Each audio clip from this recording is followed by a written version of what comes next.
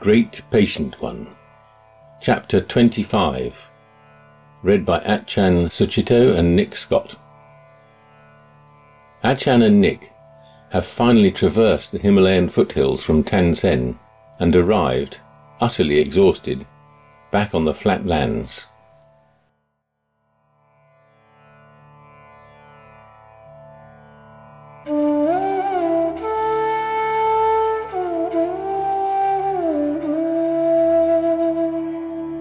Chapter 25.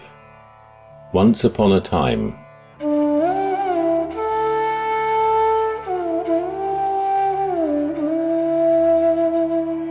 Achan Suchito. March 28th. Up before dawn and struggling on after a hard night on the sand. Familiar stuff, the stiffness and cold work out of the bones within an hour, then the mind stumbles out of grogginess with spasms of lust for food and tea, querulous speculations over how far it would be before the promised land, and sketchy diatribes against the incompetence and insensitivity of the leader, the politics of a pilgrimage. It's just the painful defences that the mind makes against pain, just the blisters again. Sometimes you just have to wrap your heart around your mind and hold it close. And there was Nick up front with the sun hat he'd bought in Tansen. It was one you could turn inside out, one side white with love printed across its front, the other side kind of grey-green, sporting the word power. I'd look up and notice how they changed with the hours. Easy slogans, difficult realizations. But listen, if you're coming this way, follow the advice of the locals. These mountain people know their trails. Unlike the people of the Ganges plain, Nepalis must have done a lot of travelling on foot. There's no other way until recently, and they have a long tradition of porters. When they say a trail is difficult or long, believe them. In fact, add to it, treble it. Yesterday morning, a farmer had told us that Arankola was 4 hours' walk away. 8 hours later, we were stumbling into a chai shop on a trail just before it entered the gorge, with Arankola nowhere in sight. Then we came across a band of porters bearing enormous baskets that extended from their heads to below their knees, the whole thing supported by a band around their heads. Some were barefoot. Some just had simple rubber thongs on their feet, but they were hauling construction material, tiles and lengths of piping, up from Arankola to some remote settlement. One look at them told me that we were in a different league here. As for us, worn out beyond feeling, we eventually spent the night by the river just beyond the thundering gorge. After that, I was for checking the route out in more detail. Those intestinal flora had granted me the wits to do that. So that, after emerging from the gorge and arriving 3 hours later at Arankola, and after slumping into a bar with refrigeration and, hallelujah, chilled mango juice, and after contemplating the wall with trail-numb blankness and downing one, then another of those blessed fruities, I got to checking things out with the locals. It was a hunch that got me talking to one of the lads. He had a Buddha medallion on a thin chain around his neck, but it was a good move. After some preliminaries, I showed him the paper with the name of our expected host in Tamaspur, S.B. Mullah. "He's here," said the lad in Nepali. "His house is here." So that saved us a frustrating walk to Tamaspur. Actually, one of S.B. Mullah's houses was in Arankola. It was an engineering shop with a couple of rooms above it. It was his workplace. His real home, inherited from his family, was a farmhouse in the old village of Tamaspur, but there was no money in farming cereals. We had the meal in a room above the shop, served by Mr. Muller and his wife. They looked like they were in their 30s, maybe. She still had the lithe figure and unadorned beauty of a young woman. Difficult to believe she had given birth to 3 children. He looked a little older, bespectacled and relaxed in denim shorts and a t-shirt. After the meal, he took the rest of the day off and wandered with us through the sal groves down to Tamaspur, talking most of the way. He was well informed and an easy speaker, an old school friend of Chatra Raj. We talked about farming and sal forests, about a possible route through Chitwan Park, and about religion and meditation. His chief concern, however, was politics. He'd been active in local politics for 17 years, being actually 44 years old, and had just failed to be nominated as the representative of the Nepali Congress Party for the area in the forthcoming elections. The election was due in June, would only be the second one in Nepal to use a system of political parties. The country had been teetering between democracy and despotic rule for more than a century. Firstly, the monarchy had been sidelined by a dictatorship of hereditary prime ministers of the Rana family between 1846 and 1951. Then there was a rebellion that restored the monarchy as head of state, but with a parliament of sorts. However, King Mahendra abolished that in 1960, replacing it with a partyless system of panchayats, or local, district and national councils, of which S.B. Muller had been a member. In 1990, things had shifted again through another rebellion to a set-up of a constitutional monarchy with political parties. Hence, slogans and posters were much in evidence. As a lot of people couldn't read, the parties had adopted logos, which were emblazoned in red paint on whatever wall would support them. A sun for the communists, a cow for Congress, a tree for somebody else. However, for all of SB's concern for the welfare of the people, politics all seemed remote to me as we sat around in the late afternoon sun. It was difficult to see much to organise in the blue sky and the lazy, gentle day. Easy to forget the harsh poverty, illiteracy and high mortality rate of the mountains, and the alarming rise in population and destruction of the environment. Even SB's politics was of a ruminative, rather than fiery sort, delivered reflectively as he fingered the belly button just paunching out between his shirt and his shorts. He didn't seem to have cultivated enough righteous indignation to make it in politics. But he was a key figure in the district. His family had moved into this area shortly after it was made habitable in the 1950s. They must have had some influence and wealth to acquire such a large tract of farmland. Perhaps they were remotely descended from the Malla kings of Nepal's medieval golden age. There was the feeling of the benevolent country squire about him, the gentle hospitality and courtesies, with his wife quietly arranging a suitable place in a garden pavilion for us to stay. In the evening, local people came to seek his advice and hang out around what was the biggest house in the village. And he took it all in as part of his social duty, with the political sensitivity of a bygone age.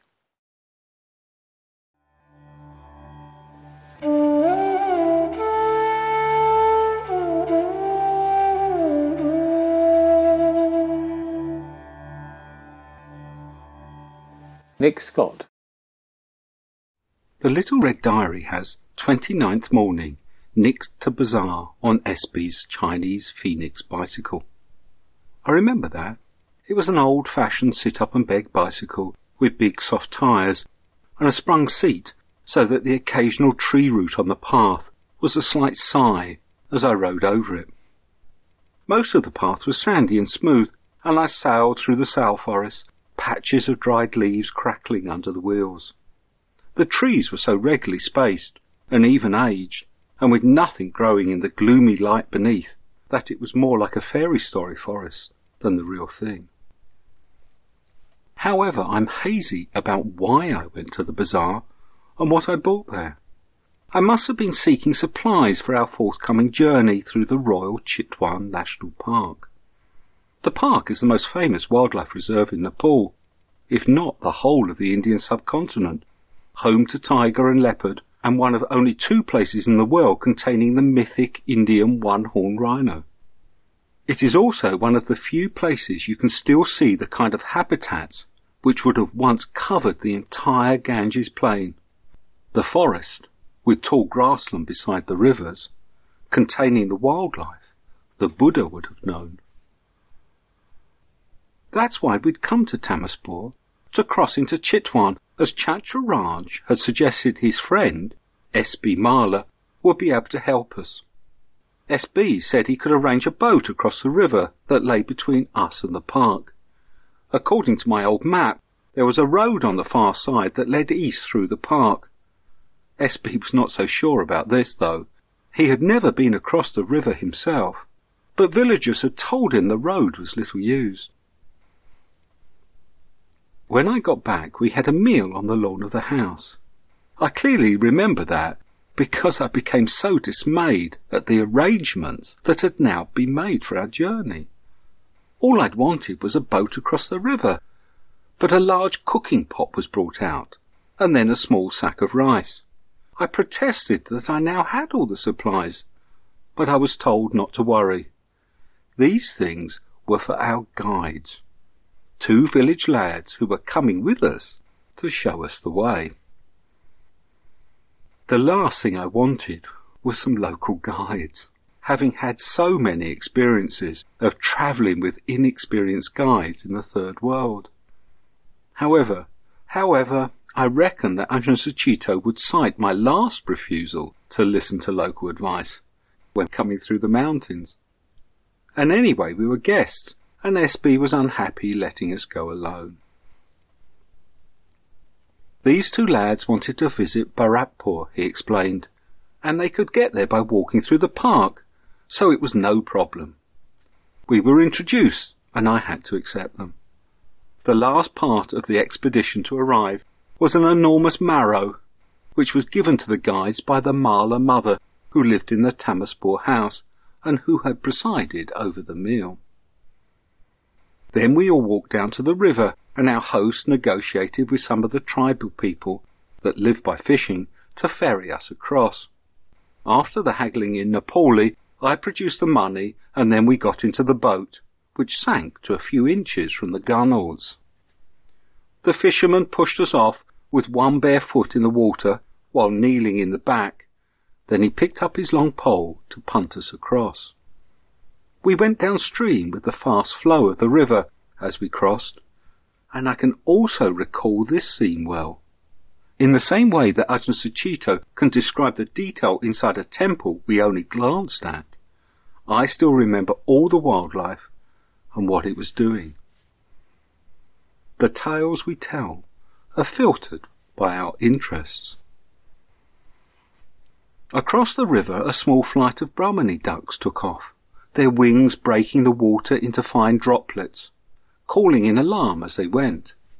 Beyond them, above a slight bank, was tall grassland, and beyond that was primary, untouched rainforest. The forest was vast. It rose before us, covering low, undulating hills until reaching the light blue sky. We must have gone half a mile down the big river in getting across, with me scanning the water for river dolphins and gharial, a strange narrow-snouted species of crocodile, both of which I knew still occurred here. It was the opposite direction to the way we wanted to go, but I didn't care about that. It would just be more of this fabulous-looking forest to walk through. We landed on a sandy inlet, where a stream came down to the river, and scrambled out, passing our luggage ahead of us. The fisherman then pushed off letting the rapid current take his craft, and quickly disappeared downstream, leaving us alone. Only then did we realise what we'd let ourselves in for. The grass towered above us, at least 10 foot high, and the jungle beyond was so filled with a dense understory as to be impenetrable. I did try pushing my way inland along the stream, but even that was impossible. There was no choice but to walk beside the river, which further on was abutted by a small cliff, with the jungle nearly overhanging it, leaving little room for us.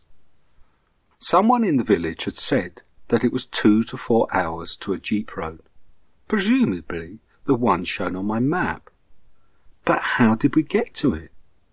We were also now realising that our guides had no English, understood little Hindi, and were apparently as uncertain of what they were doing as we were. As we set off, they did take the lead, but they were a comic sight. They carried the big cooking pot, stuffed with a sack of rice, between them in a woven plastic shopping bag as they struggled along, and took turns carrying the enormous marrow under one arm. Besides that, they each only had a small shoulder bag. I hoped they had something in those bags for the night. The wide river we were struggling beside is known in Nepal's mountains as the Kali Gandaki, but in Chitwan they call it the Narayani. In India it becomes in turn the Gandak, which would cross by ferry when we first entered Bihar, where it was slow-moving and brown from all the silt. Here it flowed more swiftly, and while just as opaque, the colour was a swirling milky blue. The low range of hills it ran at the base of are called the Siwaliks, which in comparatively recent times have begun to rise out of the plains. In several places this range has caught and bent the big mountain rivers, creating enclosed valleys that end with the river turning back south through a gorge. These valleys are wide and flat and are effectively part of the Tarai, but cut off by the rising hills. Chitwan is the largest. It is triangular in shape with a base 80 miles from east to west, and at its greatest width from the Siwaliks north to the Mahabharat Lake of 20 miles. Because the river is so fast flowing, the material deposited here is coarser than that left out on the plain. Where we crossed it was on a deeper channel, hard against the hills, but as we moved east it was more spread out, with bars of shingle appearing. Further on we could see islands in the river, some of them large and covered in trees, and large tracts of gravel turning to grassland. Amidst this vast natural scene, we were a strange sight. 2 lads struggling along with a ludicrous shopping bag and an enormous marrow, followed by a giant scarecrow of a monk, robes flapping off him, and an old tattered bag on his shoulder, and at the back the mad professor who got them into all of this, agog at everything he saw, pulling a pair of battered binoculars up to his eyes every time something appeared, and then suddenly bending to flick manically through a small book. I was so engrossed in it all that I twice fell flat on my face, once nearly tumbling into the river. But it was all so wonderful. There were habitats as described in my ecological textbooks. This was how nature had once worked, when it had been left to its own. The newly exposed river gravel was covered in flowers and small grasses. Older gravel areas had become giant grassland, up to 20 feet in height, and this in turn was being invaded by groves of young acacia trees, and so on its way to become riverine forest. Here was the whole natural process whereby nature converts newly deposited river gravel eventually to mature forest. But it was also going backwards in time too. There were places where the river was cutting back into it again, gravel beds that were eroding, and islands with cliffs and toppling trees, which with the next rainy season would fall and be washed away. The natural succession was actually cyclical, so that although each of these habitats was transitional, each was always going to be here somewhere. Towards the end of the day, there was a deep crackling call from above us, and I whirled round to get a sight of two great pied hornbills sailing majestically across the canopy. Gigantic black and white birds with bright yellow enormous double bills, as big as their bodies. Their wing beats produced a deep drone that continued after the brief sight of them, echoing above us as they sailed away across the forest in search of trees and fruit. They are the largest of the hornbills and now very rare. They need big areas of untouched mature forest to breed, and there is little of that left. For the mad scientist, just that one sighting made all the stumbling along the riverbank worthwhile. I did shout out to the gaunt monk up ahead, but he looked the wrong way and missed them. Shortly after that we stopped. We were exhausted, but despite having travelled for more than 4 hours, there was still no sign of the road, and it would soon be dark. As the guides collected wood to start a fire, the two of us sat on the riverbank looking north. The hard work was over for the day. We could sit there and take in the beauty of our surroundings. The setting sun had turned the distant cloud-draped mountains salmon pink, and in front of us an Indian river tern made one last attempt to fish the wide river, flapping along with its head down, beak pointing intently at the water.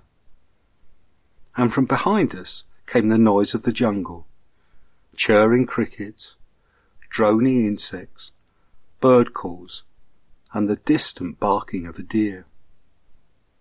In that mellow state that comes with evening, I began to think that having the guides wasn't such a bad thing. They could make tea while we sat here, enjoying the wilderness.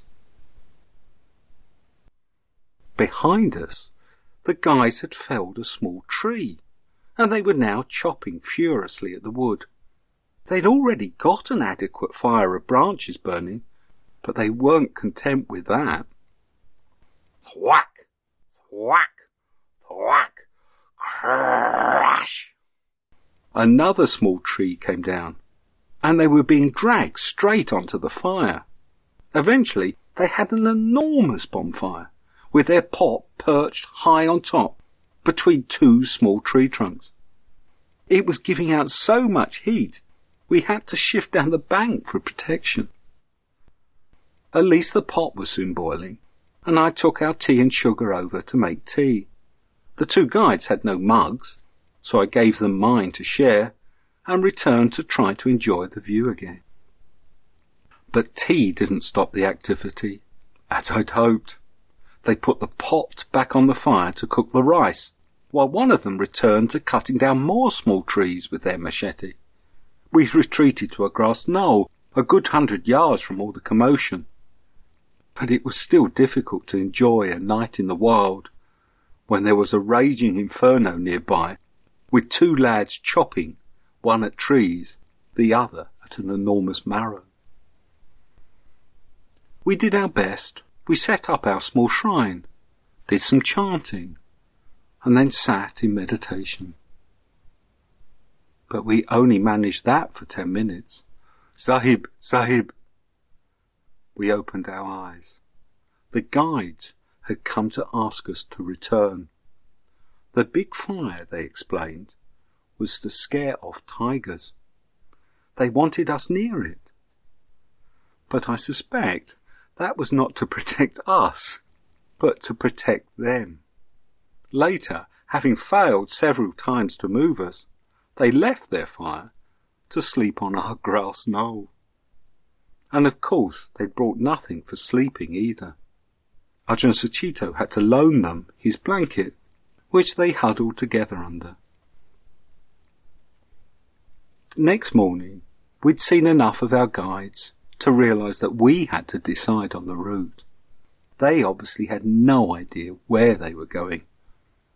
After a breakfast of our supplies shared with them, as they were now down to a cooking pot, some rice and a shopping bag, I started by taking us away from the river, walking into the forest along a stream bed with the guides hacking at low branches to get us through. After 20 minutes, we found the partially overgrown track and a small collapsed bridge that had once crossed the stream. Although the track was now unused, it was still possible to follow it in the direction we wanted. The walking was now much easier. The old track gave us level ground, and despite having to clamber round the occasional fallen tree, we began to make much better progress. We could also relax, let the guides walk ahead again, and take in the forest. We were now in real jungle. It was again dominated by sal, this time with occasional teak plus a few other tree species, but it was very different from the planted forest that I'd cycled through. There was so much undergrowth, plants with large mottled leaves, like the house plants we grow at home, cycads and ferns, lots of seedling trees, and a mass of tangled vines climbing up into the canopy. Although we could see into it for no more than a few yards, there was a lot of noise coming out of it. The strange hoots, whistles, and screeches of unknown birds and animals lurking in the depths, and the continuous drone of insects from the canopy above. Suddenly, up ahead, one of the guides stopped. They started jabbering to each other. Then, when we arrived, they pointed at the ground. There were pug marks on the track ahead, going in the same direction as us. Tiger! One of them indicated that he could smell tiger, and he was right too. There was the rancid smell of a cat. And there, to one side, was a freshly clawed trunk of a young tree. A tiger had been this way very recently, marking its territory. I was excited. But the guides were much more than that. They wanted to go back. They were so petrified that one of them was visibly shaking. We tried with Ajahn Sucitto's Hindi to persuade them to go on, but they would have none of it. Neither of them had ever seen a tiger. All they had were village stories, and they were frightened out of their wits. But we couldn't go back. Now we had at last found the only route through this jungle, so we had to follow it. Ajahn Sucitto suggested that we went on while they went back, but that frightened them just as much. Eventually we compromised. We all went on, but we had to walk in front, while our guides trailed 100 yards behind us. The pug marks ran ahead of us, and were certainly fresh. When we came to a stream, they covered the other footprints of small animals and birds. Now I had got the scent, I could smell it all the time. It was early enough in the morning for a tiger still to be hunting, and the vegetation was so dense that we could easily come upon it by surprise. Just the situation where a tiger might attack to defend itself. I kept repeating to myself how to behave if one sees a tiger. Stop dead and let the tiger do the moving. If you move forward, it may feel threatened, and if you retreat, it thinks you're prey. And I have to admit, I let Ajahn Sucitto go in front. He didn't seem so scared. He never has been one for worrying about danger. After an unbearably long 20 minutes, we came to a stream where the pug marks turned off, showing the tiger had headed down the river. We could relax. The guides were jubilant, and now sauntered along at the front, full of themselves. They were chatting again too. They had been utterly silent behind us. It was an hour later when I thought I heard distant voices. I couldn't believe it at first, but sure enough, we then saw some kind of camp through the forest down near the river. Thinking that we could ask for directions, we made our way towards it. There were thatched buildings and a few locals working amidst the trees. One of them scurried off and then, "Hi, do you guys want a Coke?" She was blonde and in her late teens, rosy red cheeks, college sweatshirt, jeans and sneakers, and as American as blueberry pie. She looked like she should be doing cheers for the college football team. "Are you guys lost?" We weren't lost. We were stunned. Eventually we managed to mumble something affirmative and then follow her, still mesmerized, as she added, "Hey, you look real pooped. Come on over to the bar." We were guided between neatly thatched roofs with tents under them to a large circular stone building, also topped with thatch. It was also new and so well made that it felt totally out of place, like we were walking into a film set, or out of one. The paths were neatly swept, and there were little signs everywhere with lanterns to light them at night. The larger building was constructed elegantly and with sophistication, using local materials, wood seating and tables, cobbled floor, low stone walls, to create a large meeting area with a bar and a central log fire. We were at Temple Tiger, our hostess explained, a camp for upmarket tourists. Her name was Catherine. She had family who knew the owner, and she was just over from the States for a vacation working at the camp. She gave us cold Pepsi, then real coffee with a jug of cream, and fresh bread rolls with jam and butter. We were directed to showers in a hut which had hot water, fragrant soap, shampoo, and large fluffy towels. But the final twist, the bit that left the mind reeling, was when Catherine said, "Gee, it's amazing to meet a Buddhist monk here. Theravada Buddhism was one of my majors at college, and I was hoping I'd meet a real monk." Okay, what's the chances on that one? Sometimes things happen with an element of the miraculous like that. They seem a confirmation of what you are doing. Of course, they can be dismissed as coincidences. But even so, they still have something else about them that leaves you wondering, with the hairs on the back of your head tingling. It was Catherine who sorted out the guides for us, who by now were looking embarrassed and very out of place. She arranged a lift for them to Meghuli, the nearest village outside the park. Over more coffee we told her our story and where we were going. She offered to put us up that night, but we reluctantly declined. That night was the full moon, and we had already intended to spend it in the wild, somewhere where we might see wildlife like tiger. So instead, she arranged for me to talk to one of their young Nepali rangers, named Dil, who suggested, with a James Cagney drawl, a place just an hour further along. She also gave us the name of an English friend, working at a similar establishment called Tiger Tops, where we could stop for breakfast the following morning. The only thing not utterly perfect in the whole incident was the meal. Catherine only asked us if we wished to eat half an hour before midday, so we had to make do with what she could find, supplemented with things I was carrying. I knew if I had mentioned it earlier, she would have produced us a proper feast, but somehow it felt wrong to ask for anything. You have to be careful when you're around small miracles.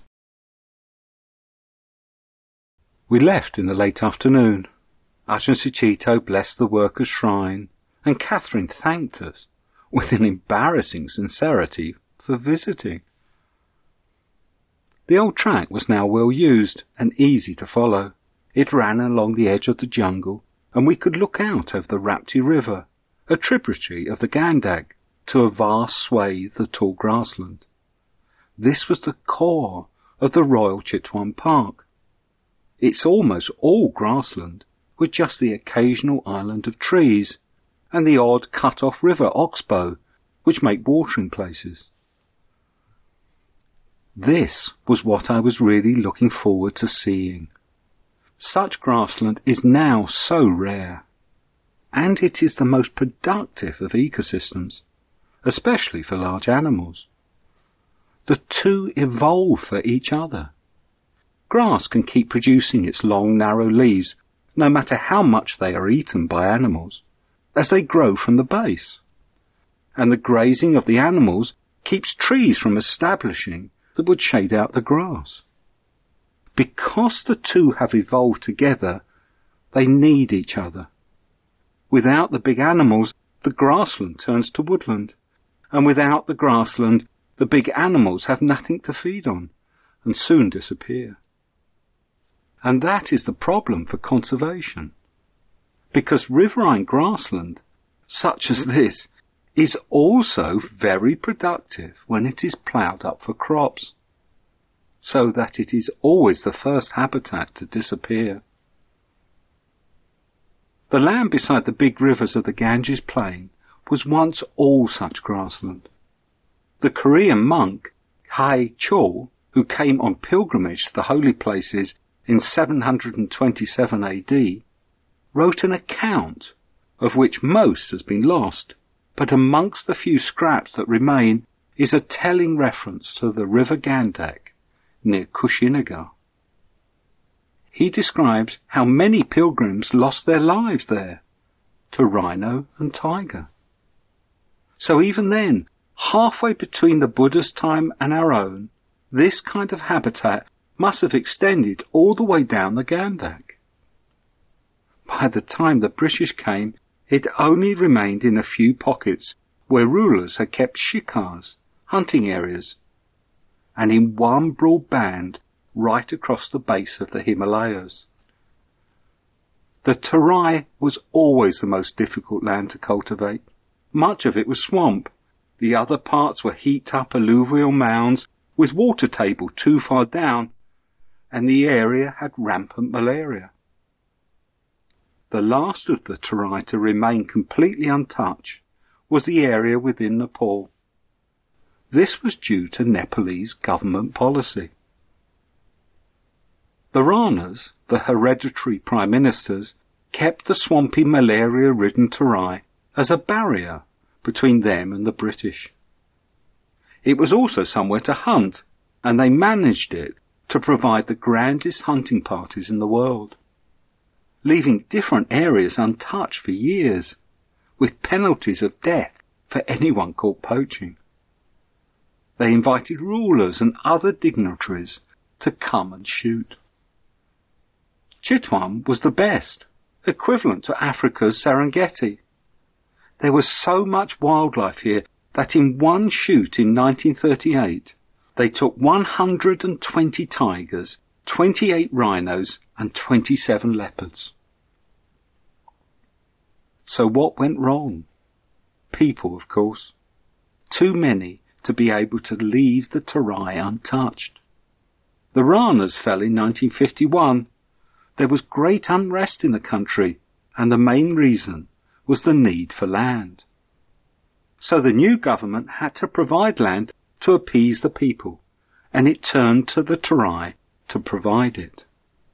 Displaced hill people were resettled there, and with the help of the United States, the malaria was eradicated. Within 20 years, the Nepalese Terai was transformed into the country's granary, producing 70% of the food grains. In that transformation, much of Chitwan's grassland and forest disappeared under the plough, and the wildlife in the rest was hunted and poached by the new settlers. By the 1960s, Barasingha, the wild water buffalo, and wild elephant had become extinct, and the rhino was about to go the same way. In 1963, Chitwan National Park was proposed to save what remained. We didn't get to the place that Dill had recommended until it was dark. It had been a humid afternoon, sapping our strength, and we were pleased to stop. Still, Dill was right. The place was ideal. A stream came down out of the hills and created a steep-sided valley, which Dill called a nullah. This one was dry and formed an amphitheatre where it spilled out over a bank and into the river that flowed at its base. Beyond the river was the sea of grassland. The grassland had been burnt in recent months, so that much of it was only a few feet high, but there were still pockets of unburnt grass, which would provide stalking sites for tigers. The tigers would be after the deer that Dill said would venture out at night to graze on the new green shoots of the regrowing grass.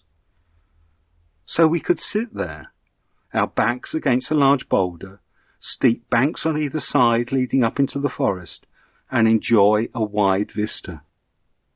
If there was anywhere we were going to see a tiger by the full moon, this was it.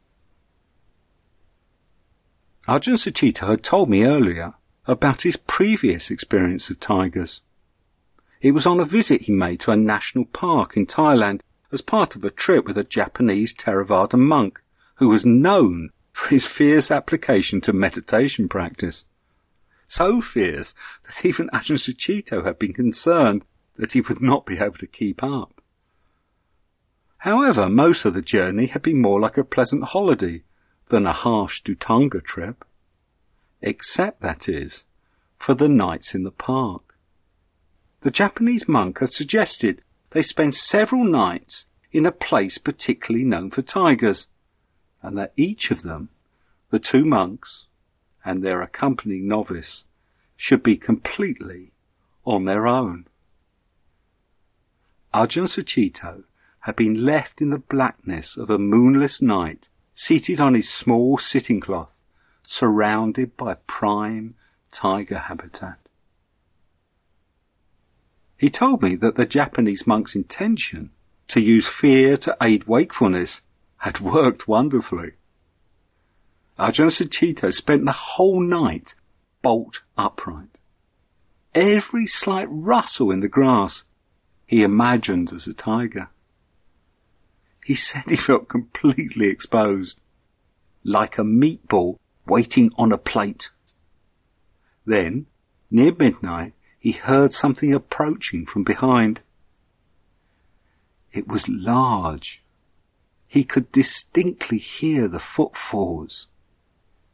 It was getting close. He could hear the breathing. Smell an animal. He was petrified. His body was frozen with fear. And then something touched him in the small of his back. And in that moment, he prepared to die. When, in the next moment, nothing happened, his mind exploded with relief and joy. I roared with laughter as he described this so well. He never found out what it was. The animal turned and padded away, and he was left pondering his mortality. Having given up his life, he said, he felt strangely free of concern about death. On our full moon night, I got to find out what he meant about fear keeping one wide awake. I had wanted to do the sitting there because we might see tigers, and I kept assuring myself that a tiger would never attack two stationary human beings. But still, the same fear rose up in me. At least with the moonlight I could sit with my eyes open scanning the grassland. The moon made the grass look silver, while the more distant trees were black. An owl came by, silently quartering the short grass. Then there was the far-off deep barking of a male larger deer. Later came alarm calls of chital deer, possibly indicating a tiger was hunting. Mostly, though, there was nothing happening, except in my mind. Every rustle of grass or slight movement in the trees behind us would reignite the fear. Tigers don't attack humans unless they are man-eaters. The park authorities would kill any man-eaters here. Tigers won't be bothered by two stationary humans. Absolutely stationary. Tigers aren't a danger. Shit, what was that? And so on. Slowly, however, with nothing happening, my mind settled, stopped worrying, and began to enjoy the tigerless night. About 1 a.m. we stopped to take a break, and I lit a small fire and brewed some tea. We were both really tired. We settled back against our rock with our tea, all thoughts of tiger forgotten. Suddenly, there was the most deafening, loud roar from right behind our heads. My hands shot out, throwing my tea everywhere. We both spun round to see a massive male bison rearing up right above us. It turned, charged straight up the near vertical wall of the nullah, and disappeared into the forest. I realised it must have come down the dry stream bed and been unable to see us hidden behind the rock until it was right over us. Of course, the stream bed that we'd parked ourselves in was the path used by animals coming down the river to drink. I'd been really stupid. Dill had told us to sit on the edge of the forest. Not here. But I'd been too tired to bother remembering. As it was, it could just as well have been a tiger that had found us. And startled like that, a tiger might not have turned and run. It could have killed us.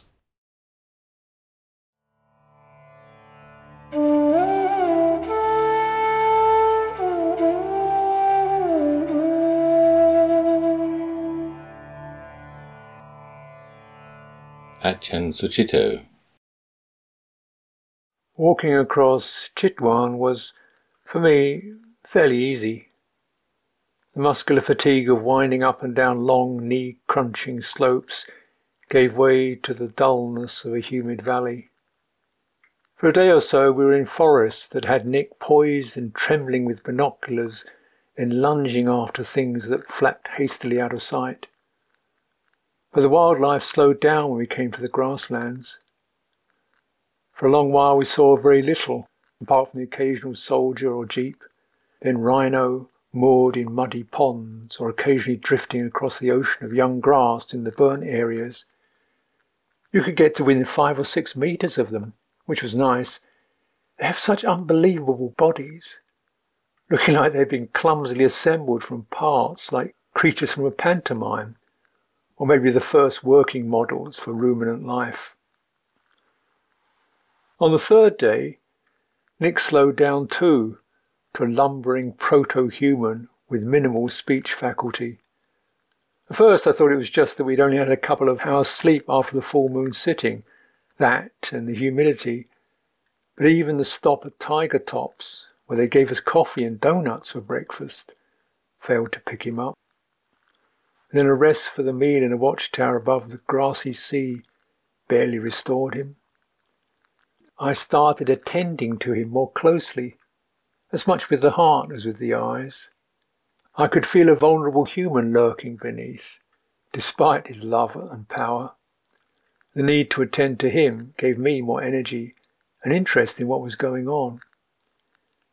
We continued on a long, straight track covered with the white petals of sorrel trees. For a while the land was all very recently burnt, with blackened trunks rising out of the cinders. The humidity broke into a warm downpour, which felt good and scented the air with the tang of burnt earth. By dusk on that third day, we'd only covered about 19 kilometres before arriving at Kasra Durbar, the park's headquarters, for the night. I was still seeing the park as a wildlife reserve, so Kasra seemed strange. For a start, Chitwan seemed to have a considerable use as a military base. We'd passed several military posts on the walk, and Kasra's use was indicated by a parade ground with soldiers drilling. Construction work was going on, but many of the buildings were in disrepair, and apart from a museum, there was very little for a visitor to see. The assistant warden fired up Nick briefly with talk on conservation, but guessing that he would soon lapse into dull vacuity, I took notes and collected what information I could for his future reference. Apart from all the stuff about rhinos and tigers and bears, sambar, spotted deer, hog deer, barking deer, several species of wildcats and all, there was the gloom. Human pressures. They moved 22,000 people out of the valley when the park was created, hungry people who lived off the land and now lived round the park. So there were always difficulties with people cutting for firewood and timber and grazing their water buffalo in the park. The burning of the grassland was done by the villagers to improve the grazing. The park staff allowed it because it also maintained the grassland for the wildlife. Poaching was negligible thanks to the army, but now the military were established here with sizable bases. Visitors to the park brought in about 14 million Nepalese rupees per year, but only 100,000 of those rupees were allocated towards park maintenance. As it was, none of the park service's 6 jeeps were working, and with no money to repair them, the 350 square miles were monitored by means of one motorbike. All night the sky was tense, convulsing with sheet lightning. No thunder, no rain. Sleep was borderline, a kind of dreamy delirium rather than a rest. Next day Nick was so weak that I carried the food. When we stopped in another watchtower for the meal, I knew things were getting worse for him. Totally uninterested in eating, and with a few dismissive mumbles, he sprawled in a corner. I left him for an hour or so, then gradually coaxed him to have a few nuts, then a biscuit, one at a time. It was like befriending some damaged wild creature that you find huddled up in your garden shed. After 3 hours, we clambered down the tower's ladder and, gently now, moved on. I let the park move through me. And what was most important, things were going well.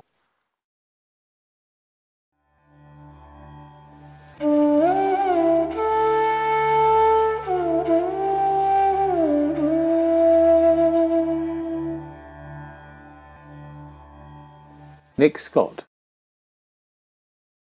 My memory of our walk through Chitwan becomes more and more hazy the further on we got. There was the effect of the all-night sitting, added to by the heat and the humidity of the grasslands. And then I was struck down with dysentery again. We were still walking through the kind of habitat that delighted me, but my complete lack of vitality diminished any impression it made.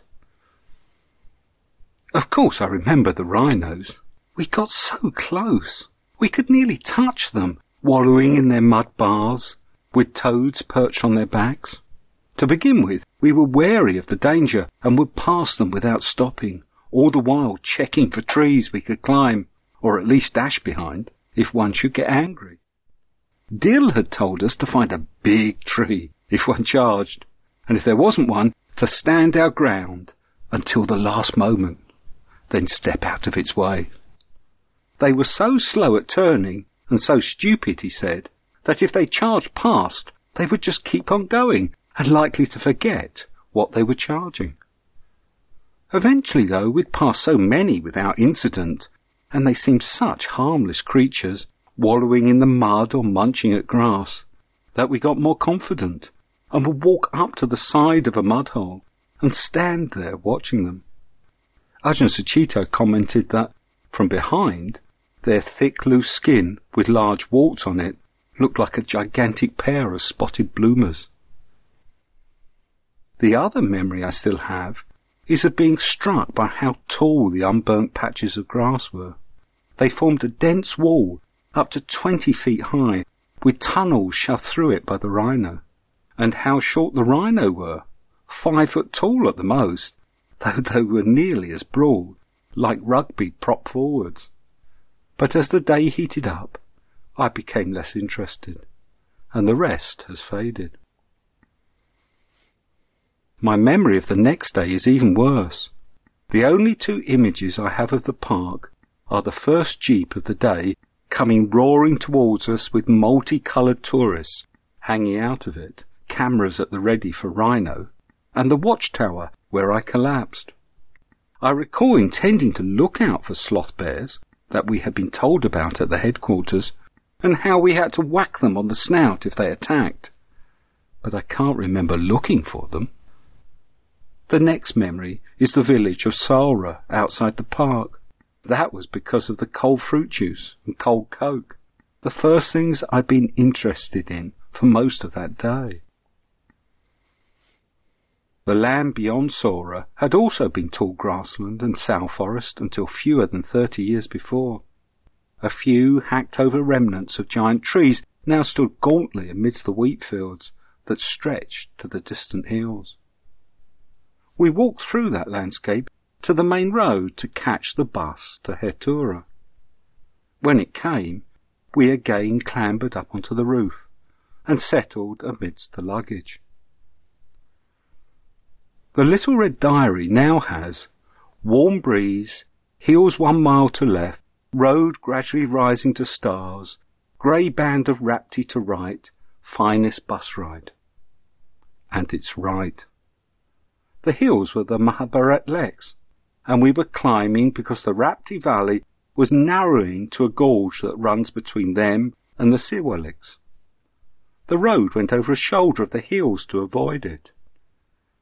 I lay on the slatted wooden roof, head resting on the luggage, and looked out across the valley, filled with dark forest, broken only by the grey line of the Rapti. There were flickers of regret that we had not walked on through the park below, but really I knew it would have been foolish. It was too hot and humid, and I was far, far too sick. I also realised now that even if I had been well enough, it would have been pushing our luck. At the time I'd assured myself that we were in little danger, that as the park had so many tourists, none of the wildlife were likely to attack humans. When I got back, I told a naturalist friend that, and he snorted, telling me lots of people were killed by the few tigers left in India and Nepal, and that a close friend of his had been killed only a couple of years before. He'd been leading a bird-watching trip, and had left the party to get a photograph of an owl in a tree.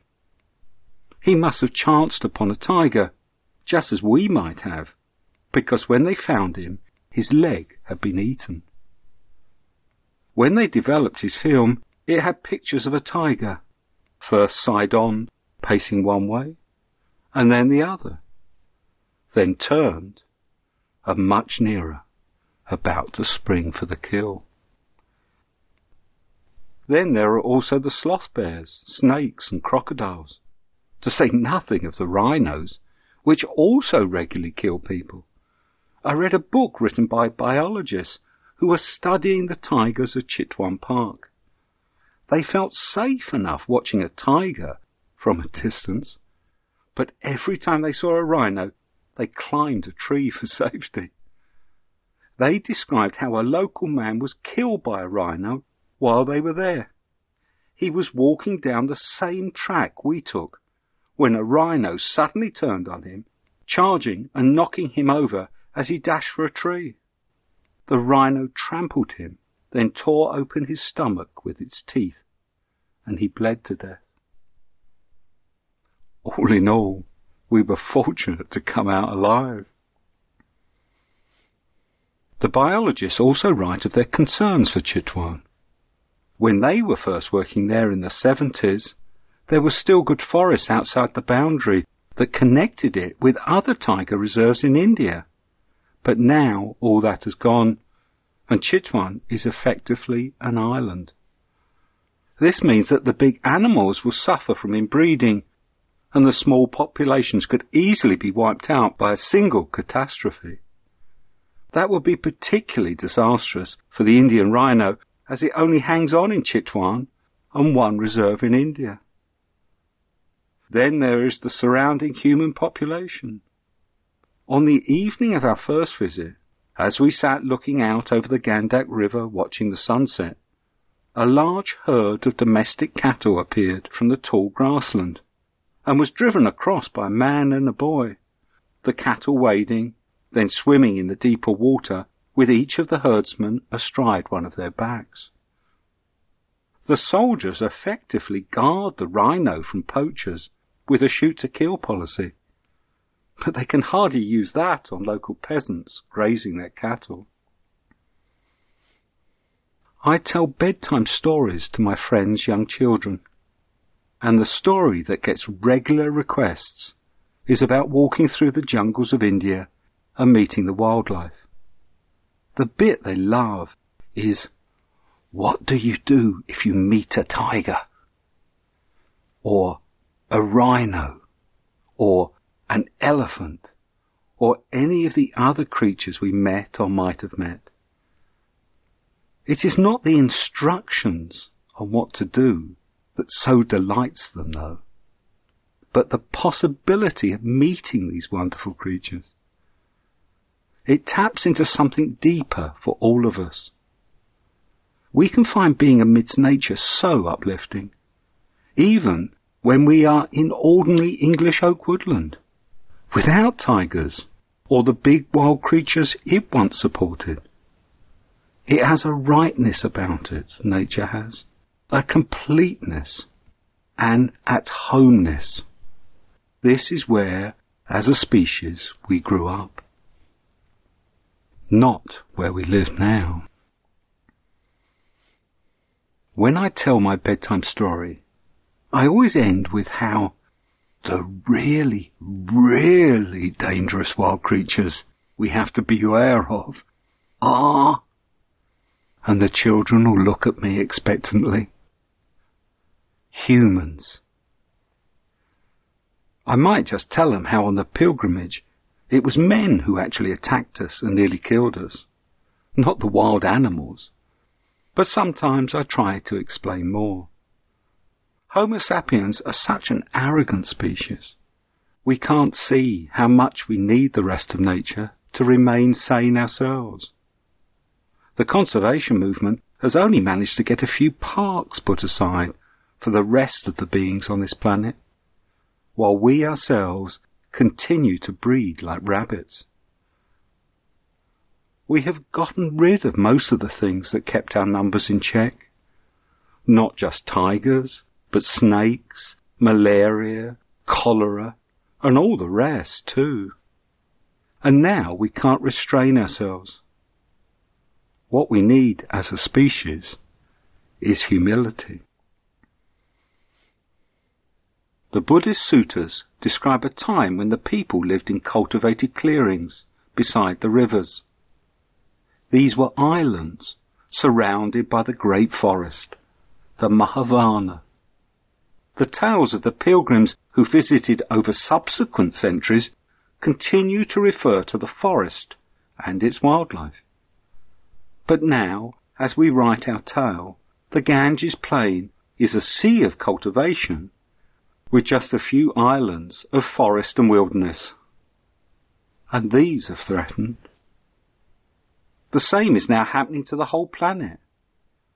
While we increasingly enjoy nature on television, our need to become, do, make, reproduce is relentlessly consuming at an ever faster rate what nature there is left.